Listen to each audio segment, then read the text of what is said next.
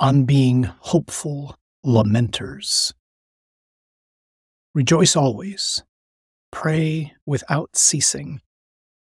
In all circumstances give thanks, for this is the will of God for you in Christ Jesus. Do not quench the Spirit. Do not despise prophetic utterances. Test everything. Retain what is good. Refrain from every kind of evil. May the God of peace make you perfectly holy, and may you entirely, spirit, soul, and body, be preserved blameless for the coming of our Lord Jesus Christ. The one who calls you is faithful, and he will also accomplish it. 1 Thessalonians chapter 5, verses 16 to 24.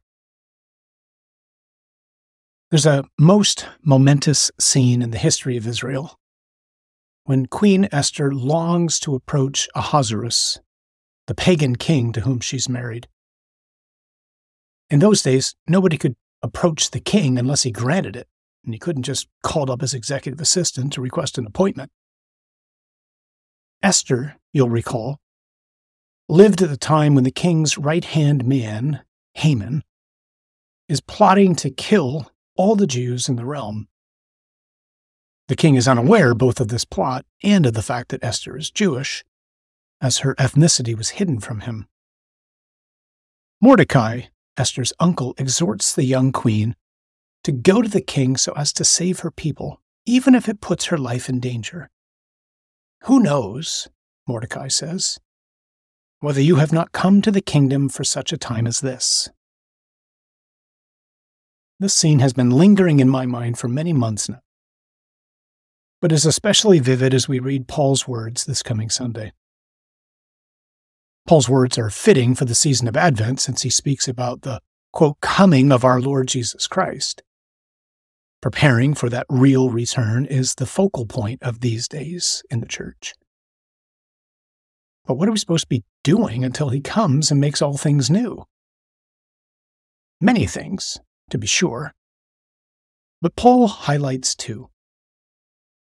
First, growing in ever more perfect holiness in spirit, soul, and body, that is, in all of me. Second, prayer. I'd like to concentrate our attention on the second, which is why I'm thinking of Esther. If we're baptized, that sacrament was no mere ritual. Something happened to us. One of the things that happened to us was that we were made priests.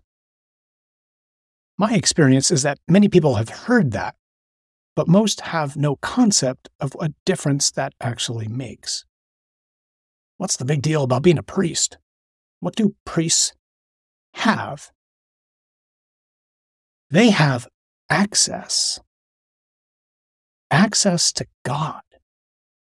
Nobody, one guy, once a year, with a rope around his waist in case he died, had access to God in the Old Testament. You couldn't just stroll into the Holy of Holies. On Good Friday, though, the veil in the temple that closed off the Holy of Holies was torn from top to bottom. In other words, God tore it. Jesus' death and resurrection has opened up the way for us now to enter into God's courts anytime we want. This is quite simply amazing. The image of Esther is with me now every morning as I walk into the chapel and begin to pray. It's as if I see myself standing outside this massive hall, majestic and beautiful beyond description. I see angels attending and worshiping the King of Kings and Lord of Lords. I see Our Lady and the saints in joyful fellowship. And I see especially the Lord himself seated upon his glorious throne. And just as King Ahasuerus saw Esther outside the courts and extended his scepter, thus granting her access, so the Lord looks at me and, smiling, does the same. He reminds me that because of all he has done, we can approach him. And just as Esther brought the plight of her people before the king, so we are allowed to bring the many plights we are aware of before the true king. No, not just allowed. This coming into God's courts is one of the privileged missions that belong to us as disciples. N.T. Wright, in a new book entitled Into the Heart of Romans, a deep dive into Paul's greatest letter, reminds us that even as creation is groaning, awaiting the return of the King, so we also groan, awaiting the fullness of redemption. See Romans 8, verses 22 and 23. This groaning, I suggest, is intimately tied to our mission of being priests. Wright reminds us, quote, "We are called in the Messiah's Spirit to share in the pain of the world." Our vocation, he continues, places us right now where the world is in pain so that we can be in prayer right there. He goes on to say, to live and announce the message that Jesus is Lord in and to the world, with the world in its current state, means engaging with the world's reality, its turmoil, its trouble, its tears. And we can't simply say, well, that's all right because Jesus is the answer.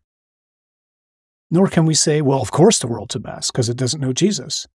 We're all right heading for salvation somewhere else. We don't really belong here. We're just passing through. No. Part of our primary calling as followers of Jesus is to lament, to stand in the place of pain in humility, sorrow, and hope.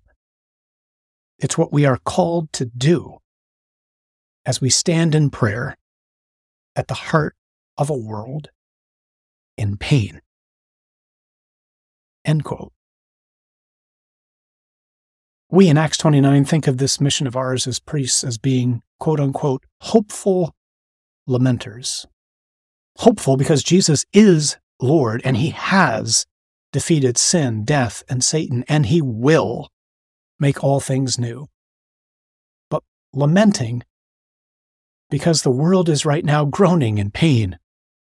So much pain. And so we also are in pain as we read the news, live with and in the heartaches of our own families, and deal with our own brokenness. As we enter into prayer each day this week, let us be mindful that the King has graciously extended his scepter and is allowing us access. Let us bring him those many, many people and situations that are causing us to cry out deeply in groans beyond speech. But let us do so with unshakable hope. Jesus is Lord. He knows what he's doing. He will make all things new. Come, Lord Jesus.